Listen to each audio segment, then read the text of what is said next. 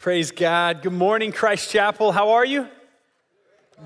Good. God bless you guys. If you're tuning in on our internet campus, we love you. We're glad you're tuning in.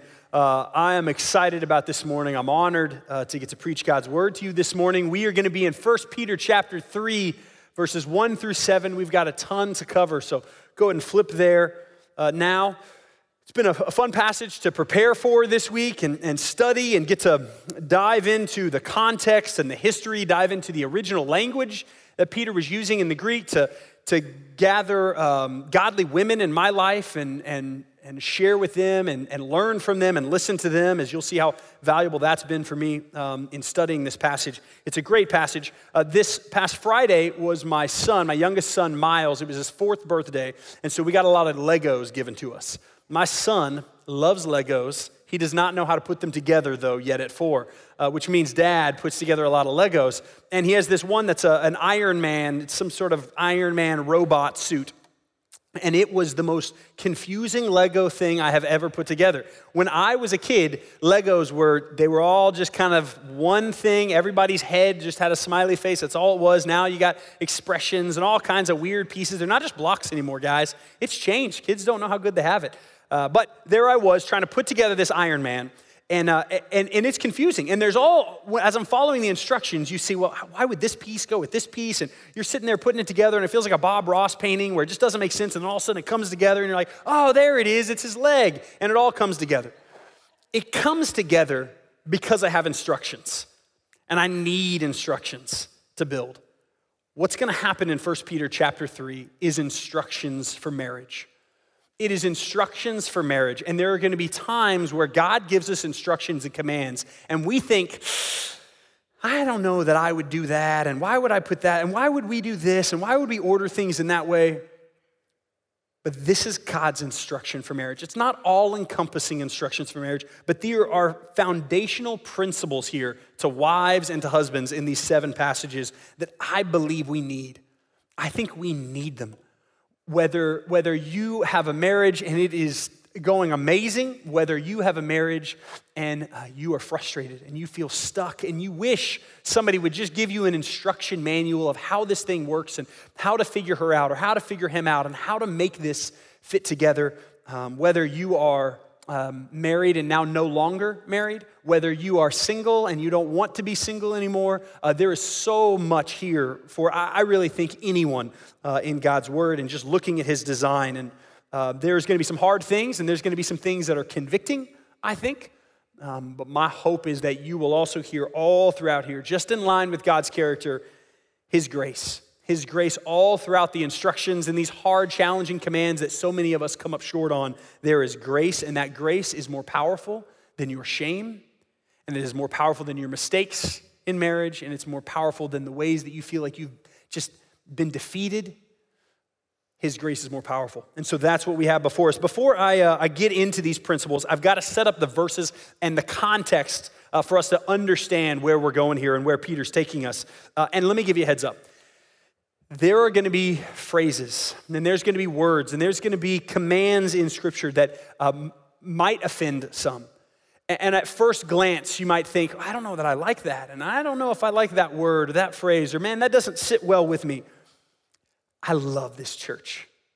I love Christ Chapel because Christ Chapel is going to stand on the Word of God. And this is going to be our authority. And by that I mean, when we come across things that don't sit well, we're not preaching our feelings. We're not preaching what's comfortable and what's convenient.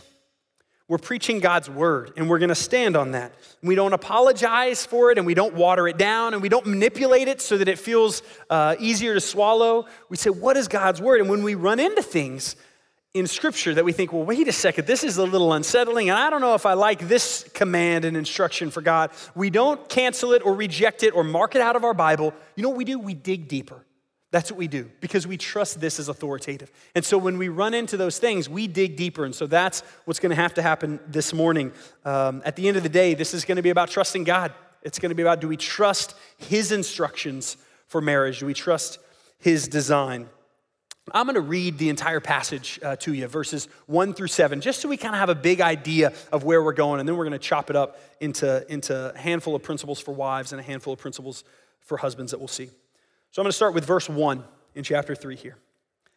Likewise, wives, be subject to your own husbands, so that even if some do not obey the word, they may be won without a word by the conduct of their wives, when they see your respectful and pure conduct. Do not let your adorning be external, the braiding of hair and the putting on of gold jewelry or the clothing you wear, but let your adorning be the hidden person of the heart with the imperishable beauty of a gentle and quiet spirit, which in God's sight is very precious. For this is how the holy women who hoped in God used to adorn themselves, by submitting to their own husbands, as Sarah obeyed Abraham, calling him Lord. And you are her children if you do good and do not fear anything that is frightening. Likewise, husbands, live with your wives in an understanding way, showing honor to the woman as the weaker vessel, since they are heirs with you and the grace of life, so that your prayers may not be hindered. We are going to have some fun this morning. Are you ready? God's word. Let's start with this. The very first word in this passage, this chapter 3, is this word likewise. And likewise is there for a reason. And so even before we get into the principles, we've got to understand the context that chapter 3, 1 through 7, sits in the context of what Peter is saying. And he intentionally says likewise because he's tying it back to a theme that started in the middle of chapter 2. Dr. Cecil preached on it last week, and it's this theme of submission. The theme of submission starts in the middle of chapter 2 and it goes through, and if you remember last week or if you studied 1 Peter chapter 2, you see this idea of submission with slaves and masters and submission with government. And now it's just a different sphere. That same theme of submission, now how it plays out in the marriage. And then it will continue on that same theme outside of verses 7 and we'll go on. But we're gonna see just a different sphere of this idea of submission. In order for this passage to make sense, in order to see what God has for us, we have got to make submission no longer a bad word to us. So often that word feels like a bad word for wives to submit to husbands. I don't know how comfortable we feel with that. That is a word that sometimes makes us feel uncomfortable. And submission has been hijacked. It has been hijacked by our world. It has been hijacked by our culture, specifically even these verses, church. They have been used out of context. They've been used poorly. There are verses that is God's word and it is true, and yet there are people who have taken these out of context in other contexts and they have used them as a bat to be a chauvinist. And that is not what God is saying. Let me make this caveat, and this is really important. So listen to this, and I want you to apply this to all of the rest of the difficult commands and challenges that God's gonna lay before us. If you are in a relationship where you are being abused, we want you to be free of that. We want to walk with you. We want to protect you as the church. If you are in danger, we love you, we care about you, and we want to walk with you. You are not alone in that.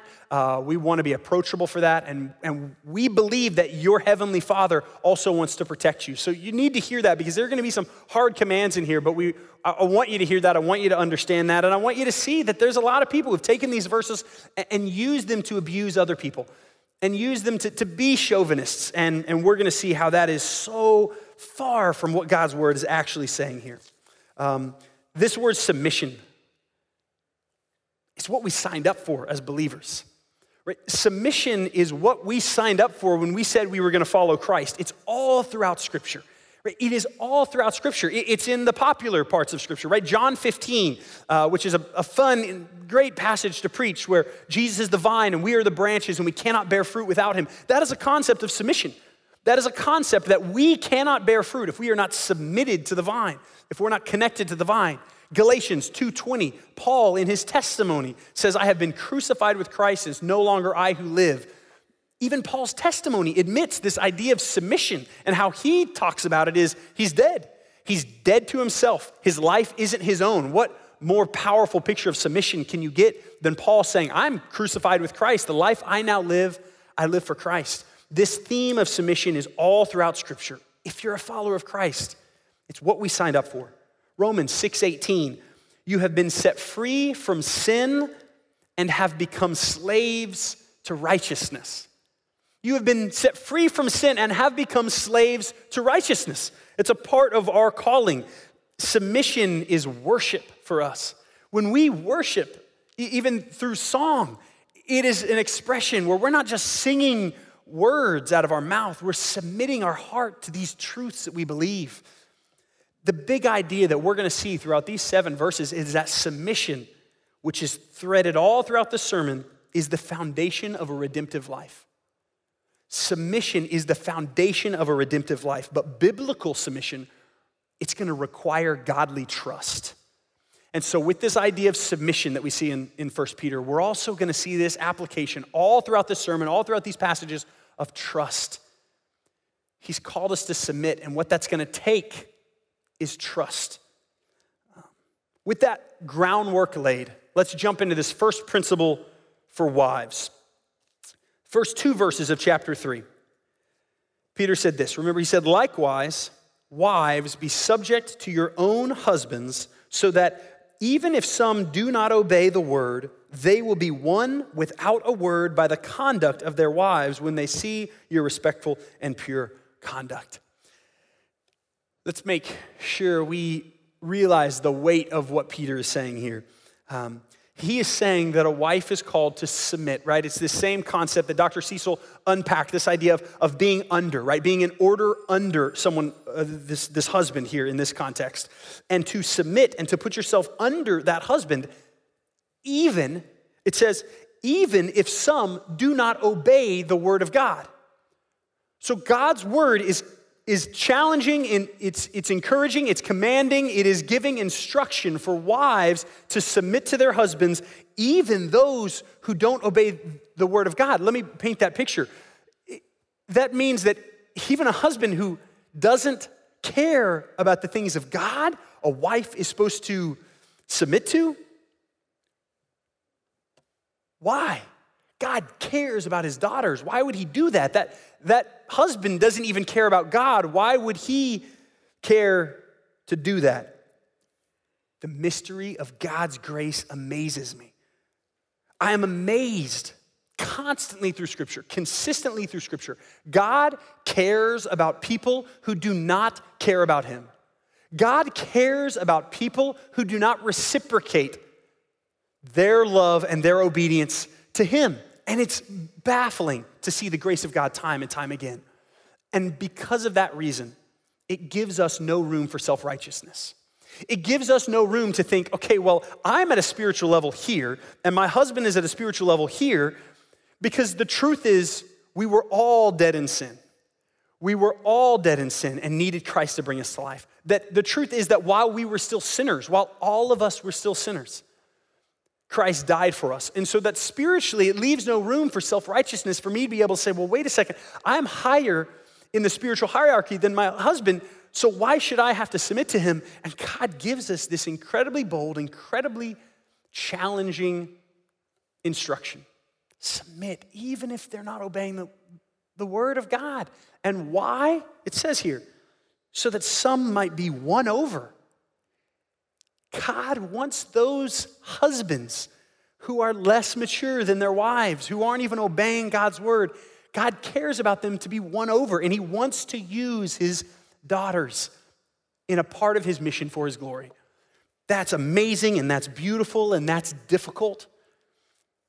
But that is what God is laying here before us. Remember in 1 Peter 2, verses 12. A couple of weeks ago, we talked about this concept where it talked about the idea that if evildoers are slandering you, this concept of you turn the other cheek and you repay them with kindness and good deeds so that when they get to the judgment, they might praise God. They might have seen the way you responded and bring God glory.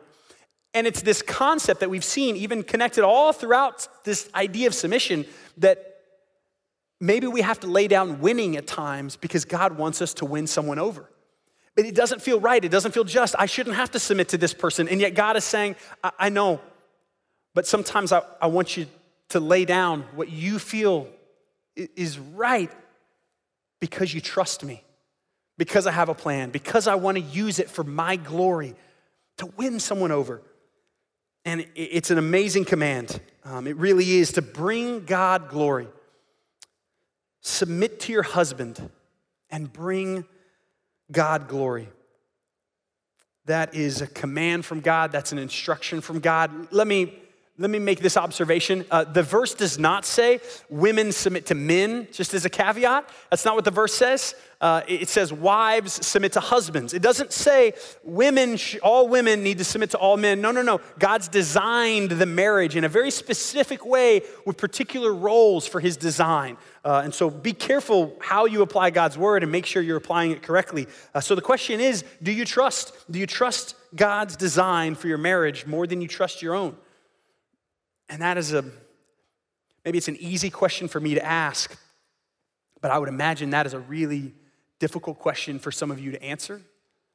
And I don't take that lightly, because to submit to your husbands who have hurt you in that way, who have betrayed trust in that way, who aren't leading the way that you feel like they should be leading, in the way that you would want to lead, and to be able to submit to that, and that is a difficult process, and you are not alone in that, and you can walk in community as you try to play out this command. It doesn't have to be an isolated thing in your marriage, and walk with other pastors and shepherds, but the question is still before you. Do you trust God's design for your marriage more than what you would want to do if you were in the driver's seat at all times? Second principle for wives is this. It's in verses 3-5 in chapter 3. This is what Peter says.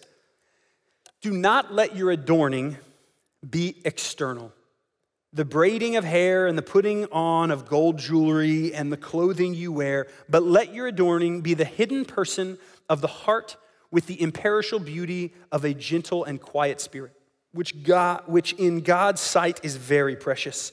For this is how the holy woman who hoped in God used to adorn themselves by submitting to their husbands. This principle here in these three verses. This is not a principle of simply things that are off limits. I want to make sure we have that observation. This is not a principle designed to say, here are all the things you're not allowed to do. This is a principle designed to show you a more and deeper value of women. I think the NASB translates the Greek in, I think, the most helpful way, because in the translation of the Greek, they add the word merely, I think very appropriately. And it says, do not let your adorning merely be external. And I think that's an important clarification that we have to understand what this verse is saying. It's not saying, hey, don't wear jewelry, it's evil, braiding your hair is evil. That's not what it's saying. It's saying, don't find your worth exclusively in those outward things. Find it inwardly. The principle is this: wives, build your worth on your God-given internal beauty.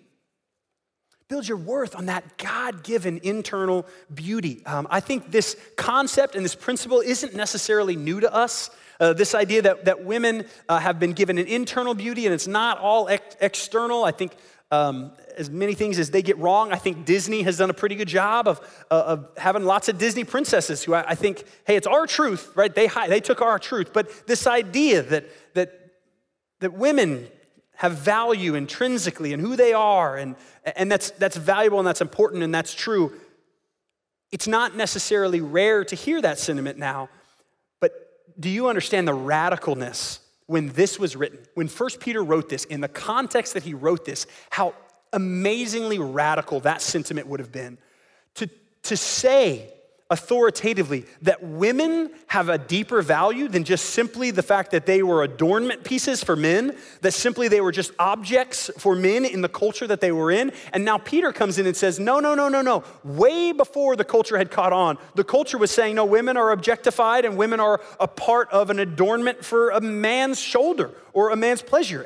And Peter comes in and says, no, that's not how God sees them. There is an internal, don't only find your value in the external. There is an internal beauty that the designer of sunsets and mountains and lilies of the field, the creator of the universe, has given you this internal beauty that he says your worth should be built on.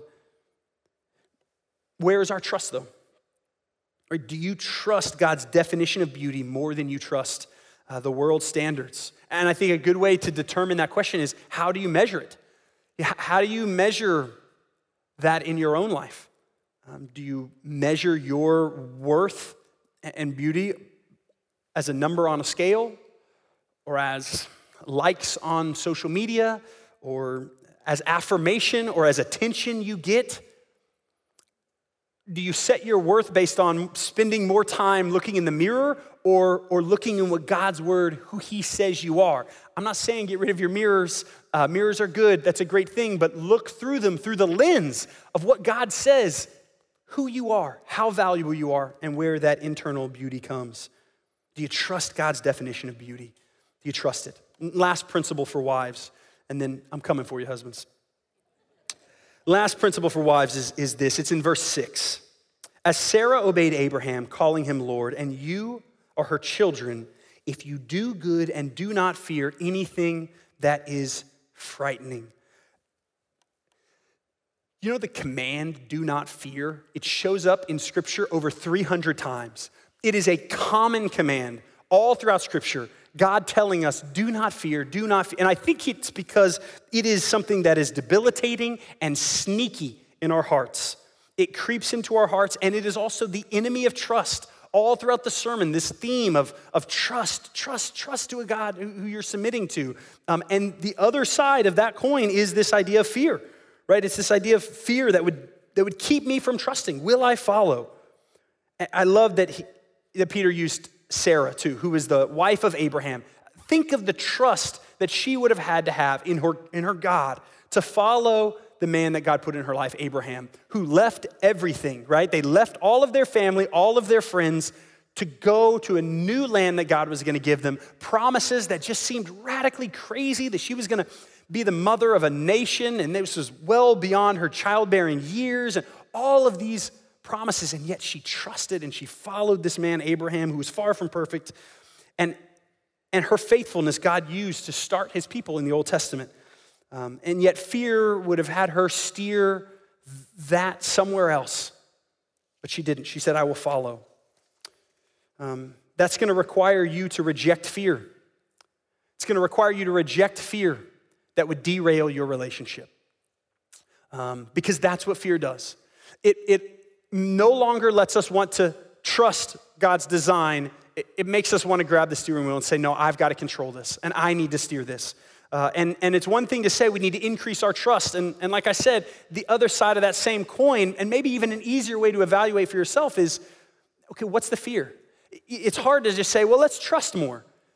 Maybe it's easier if you say, okay, well, what am I afraid of?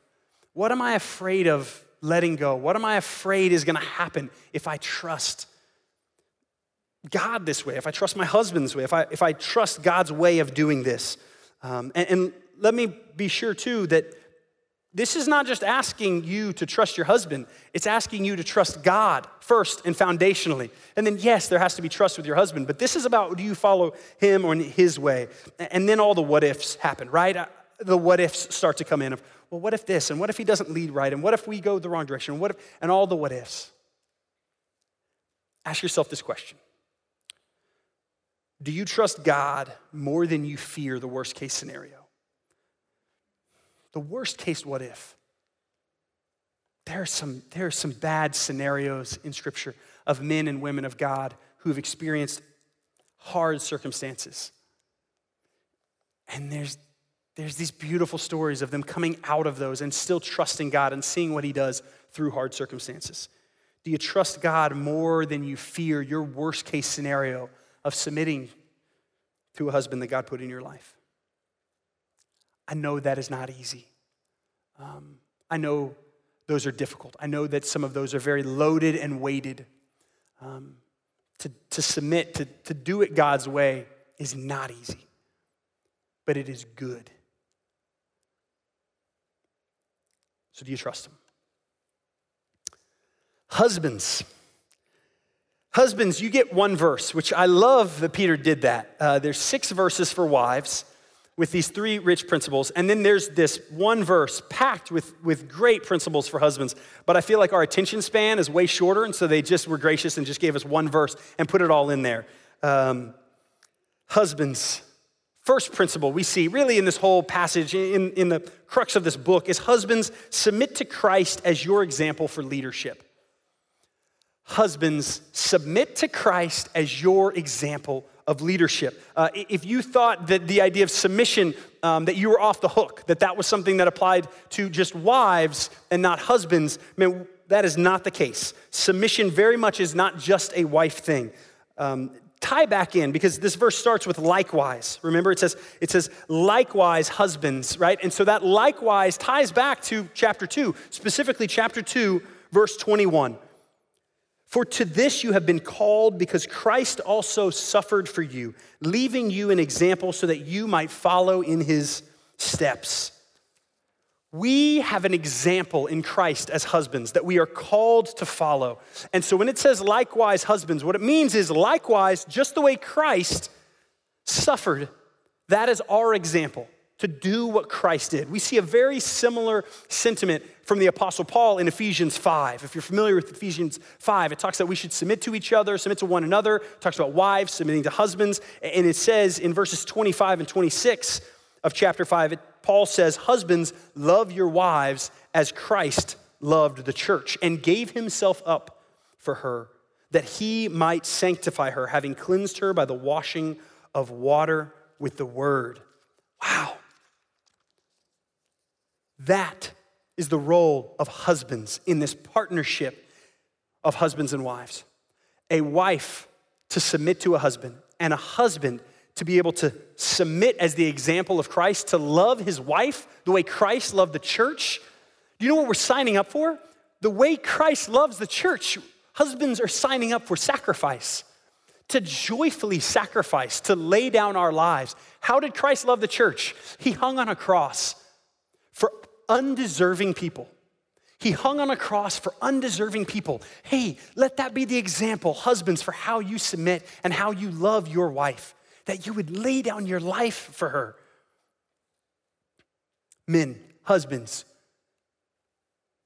this doesn't work. You do not have the store of strength to be able to love your wife the way God has called you to if you don't first know how you are loved.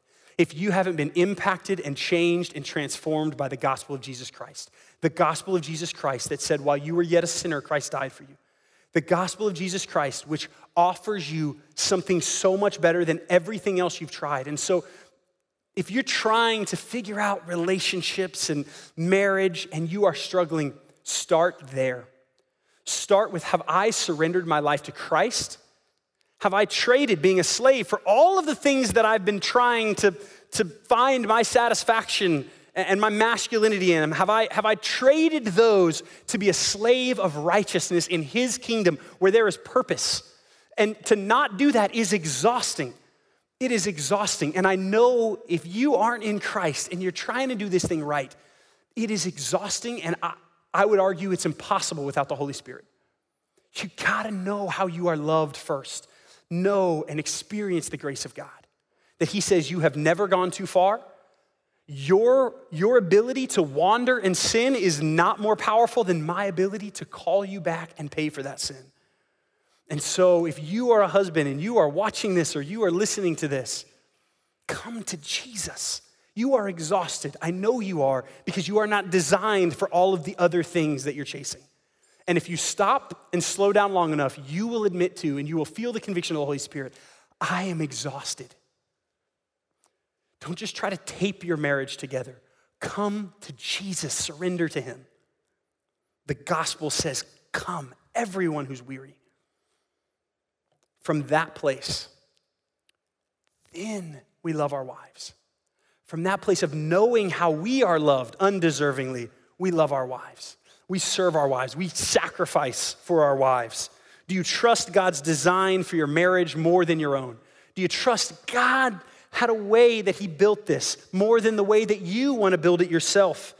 And that's what you signed up for, to lay your life down.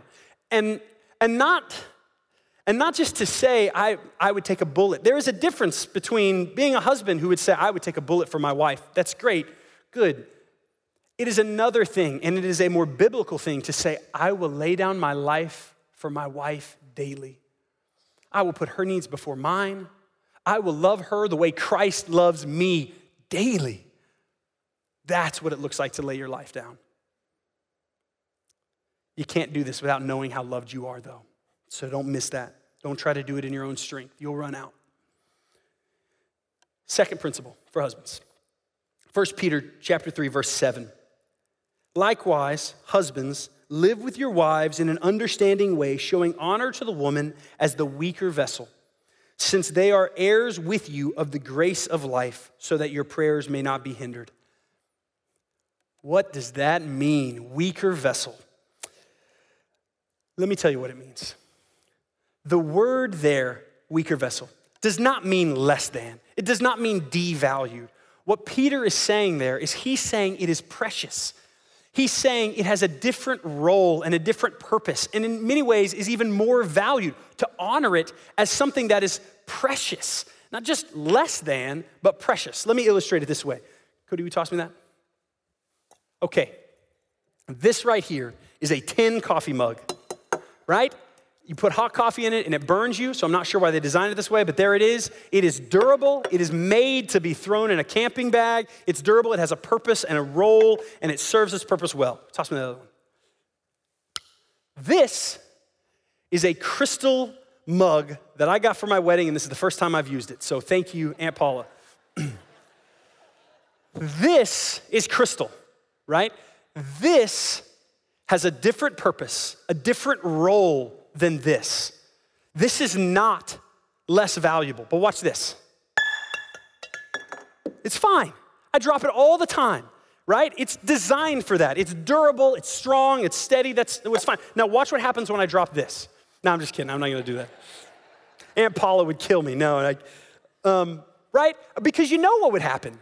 You know what would happen, it would shatter. And it is a weaker vessel in the sense that it is precious and fragile. Let's understand what the Apostle Peter is saying. He's not saying women are less than. He's saying women are precious. He is raising the value. And a verse that actually gets taken out of context and used to push down women is actually a verse that in the Greek, he's saying, no, they're precious. Honor them. Yes, there's different roles. You're not made to just be thrown in the backpack, because also look at the roles of how they're supposed to love. Who's the one who's supposed to take the short end of the stick? Who's the one who's supposed to sacrifice first? The husband, lay down his life. And he's designed for that, to serve the wife. Man, it's so important that we understand the context of that. Husbands, honor your wives as more valuable than yourself. That's the principle Peter's teaching. That's the instruction manual that God has for husbands. Husbands, honor your wives as more valuable than yourself. Do you trust God's provision for that, though? If you prioritize your wife, do you trust God's provision for you? If you put her needs before, but what if she doesn't meet my needs? And what if it's always about her? And what if I'm enabling her? And all of these things, but do you trust that God will provide for you if you prioritize your wife? Practically meeting her needs. Do you trust what Matthew 6 says when Jesus says, and he takes care of everyone's needs. Look at the lilies of the field and the birds of the air. He'll take care of you. This is his design. It's not easy, church, but it's good. Last principle for husbands. That last part of verse 7, there's a couple of really good things that we got to talk about. One, it says this, since they are heirs, talking about wives, since they are heirs with you of the grace of life, so that your prayers may not be hindered. There's a couple of things we need to point out here. And one of them is this idea that, am I saying, you might be asking, Ben, are you saying that if I don't love and care for my wife, then my prayers will come up short for God? No. The Bible is saying that, okay? Don't send me angry emails. God's word is absolutely saying that. It's saying, likewise, husbands, live with your wives in an understanding way, showing them honor to the woman who's the weaker vessel, since they are heirs with you by the grace of life, so that your prayers may not be hindered. God makes it very clear. He says, yes, I take this seriously. I take the way you treat my daughter seriously. I take the way you honor this woman that I have given you seriously. To where if you are in life or business or whatever it is and you feel like, man, why do my prayers feel like they keep hitting a ceiling? There's a lot of things you can check, a lot of inventory you can do there. But one of them might be going back to verse 7 of chapter 3 in 1 Peter and saying, how am I treating my bride? Am I treating her the way that God has called me to? The instruction manual? Because if you are not, the text is pretty clear that your prayers might not be hindered. Do this, that your prayers might not be hindered. He takes it seriously. Let's take it seriously as husbands. And then secondly, there's this incredible nugget here at the very end of this sentiment where he says, since they are heirs, referring to the wives of husbands, since they are heirs, that, church, was a radical statement. That, in the context, again, that 1 Peter was writing, to say that women could inherit anything in the culture here, women were property that were inherited in most of the culture here. And yet here, God's word said, no, they are co-heirs with you. That would have been a radical statement that they wouldn't have just breezed over and been like, yeah, I get it. No, this is massively important. That we see this principle here that husbands see your wives as partners in the Christian life. That we see them as partners, as co-heirs in this Christian life for the grace of life that we're on. And that is our mission. We are our partners. Is that happening in your marriage? And so husbands, is there vision casting to that end? To say, man, where can we partner in ministry together, serve together, partner together in the discipleship of children or grandchildren? What does our heartbeat fast for? How can we pray together, right? That we would be on mission with our wives, that husbands would lead to that end. And maybe that means serving together, volunteering together. Maybe the Holy Spirit puts something on your wife's heart, and for you to partner with her means you stay home with the kids and empower her to go do what God has called her to do. It's gonna look like different in every marriage. But husbands, are we racing towards that mission together with our wives? Are we racing towards that? And do you trust God wants to use your marriage for his mission? I don't think it's just that we're mean. I think it's that we lose sight of the fact that, no, husbands, wives, we should be on mission. So what is that mission? Let's find it. Maybe it's a lot of little things. Maybe it's one big thing. Spend some time praying about that. Do I really believe he's called us to be on mission together? And then have that conversation with your wife.